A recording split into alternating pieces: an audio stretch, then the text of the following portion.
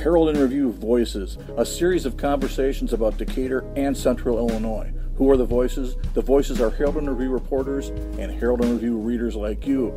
Stay tuned to the end of this podcast to find out how you can participate. Hi, welcome to Herald in Review Voices. This is Kennedy Nolan, the public safety reporter, and I'm here with Annalisa Trofimuk, the government reporter. Tim Kaine, the entertainment columnist, is still absent from this podcast. He's given the reins to us. Yes, for now anyway. So he's entrusted us. He has, and he said we're doing all right. For whatever reason. I don't know why anyone would trust us together. So today we are going to be talking about the proposed bill that will potentially legalize recreational marijuana in Illinois. Yep. We're tying it in with some stories we have done. Annalisa, go ahead and say what your story is. My story was posted in the Sunday edition on May 19th with the headline, Illinois General Assembly awaiting word from Springfield. Marijuana questions can't be answered until proposal actually exists. So this was about how the bill could affect municipal budgets with some concerns. And mine was basically the opinion and concerns brought up by the Illinois Sheriff's Association, the Macon County Sheriff's Office, and the Illinois State's Attorneys Association. So, yeah, this basically came about because we noticed a lot of crossover in our stories.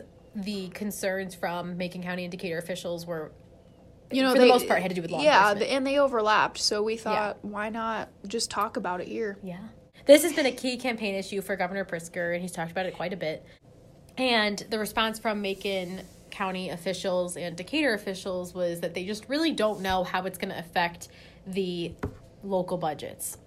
Pritzker actually did budget $170 million in new revenues for next year from licensing fees associated with legalization, but that is statewide. And Macon County and Decatur officials have said that they feel like any sort of revenue or savings that come from this could potentially be offset by law enforcement costs. Yeah, and that was brought about by Macon County Sheriff Tony Brown and the Illinois Sheriff's Association, just because they said before the bill advances, lawmakers need to address public safety concerns like impaired driving, increased crime, mass expungement, and insufficient resources to keep communities safe. So that ties in with the mass expungement bit is interesting because a lot of Pritzker's kind of received some criticism, I guess you could say, like statewide from different officials, not specific to Macon County or anything, just from other state reps saying, this was mostly a bipartisan bill until he added the bit about expungements. Yeah, yep. The bit about expungements has to do with... it says the bill allows for the expungement of misdemeanor and Class 4 felony marijuana convictions. So the bill would essentially make it so that people who are 21 and older could possess 30 grams of marijuana, 5 grams of cannabis concentrate, and 500 grams of THC contained in a cannabis-infused product. So anyone who has been convicted, and correct me if I'm wrong, Kennedy, anybody who's been convicted of a low-level drug crime, cannabis-related crime. Yeah, a misdemeanor and Class 4 felony. And just to kind of piggyback off that point, in my article, I quote a study by the Illinois Economic Policy Institute, where one of the authors of the study, Robert Bruno, who is a professor at the University of Illinois School of Labor,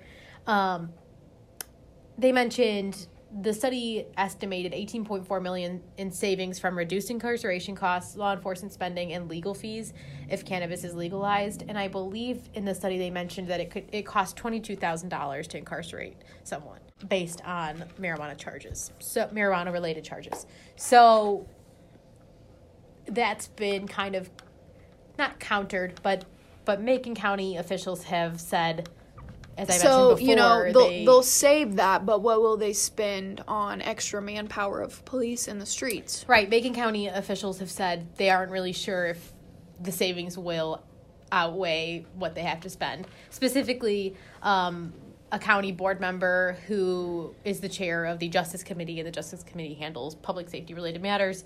Greg Mattingly said that he doesn't foresee any significant savings for the county long term because whatever we will save will likely go toward manpower at the police departments. Yeah. So it seems that is like a big concern. Yeah, it kind of seems like Macon County board members and the sheriff are on similar pages. Yeah. It seems. The Mayor Julie Warwolf said that they're going to continue to have discussions with law enforcement if the bill passes. It'll be interesting, but as of May 19th, cities, what's included in the legislation is cities will have the option to opt out, meaning they don't have to allow pot dispensaries in city limits. Mm-hmm. However, people can still, to my knowledge, people can still own and use and smoke. And Yeah.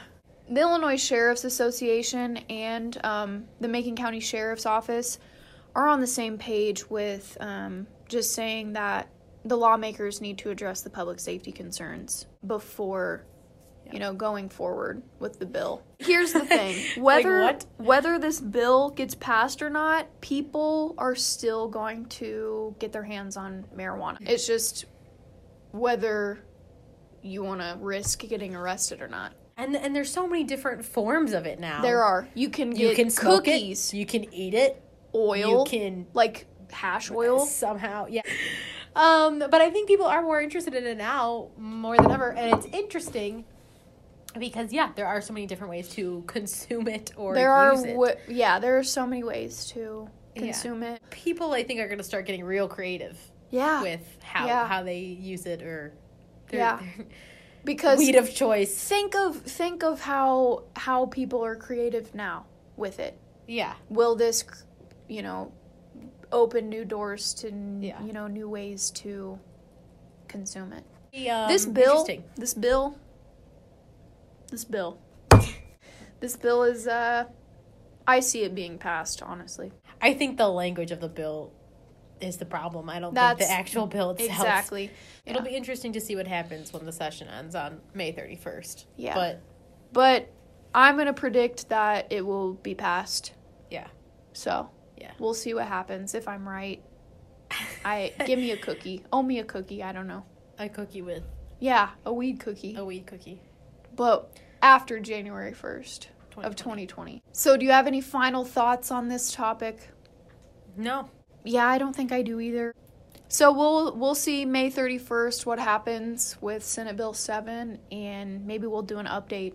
I don't know. I'm really excited to hear what other people have to think. So if you have a comment, please respond to just, email me at knolen@herald-review.com or email Annalisa at atrofimuk@herald-review.com. Or you can call me at 217-421-6985. And my number, Annalisa Trofimuk, at 217-421-7985. I'm really excited to see what you guys have to say. Yeah, I'm really curious. Are you for or against this? And if so, why? Just let us know what you think, and thank you for listening. Adios. This has been Herald and Review Voices. To participate in Herald and Review Voices or to suggest someone for us to talk to, send an email to Tim Cain at herald-review.com, TIMCAIN at herald-review.com. Call 217-421-6908 or visit us on Facebook at facebook.com/herald and review. Thanks.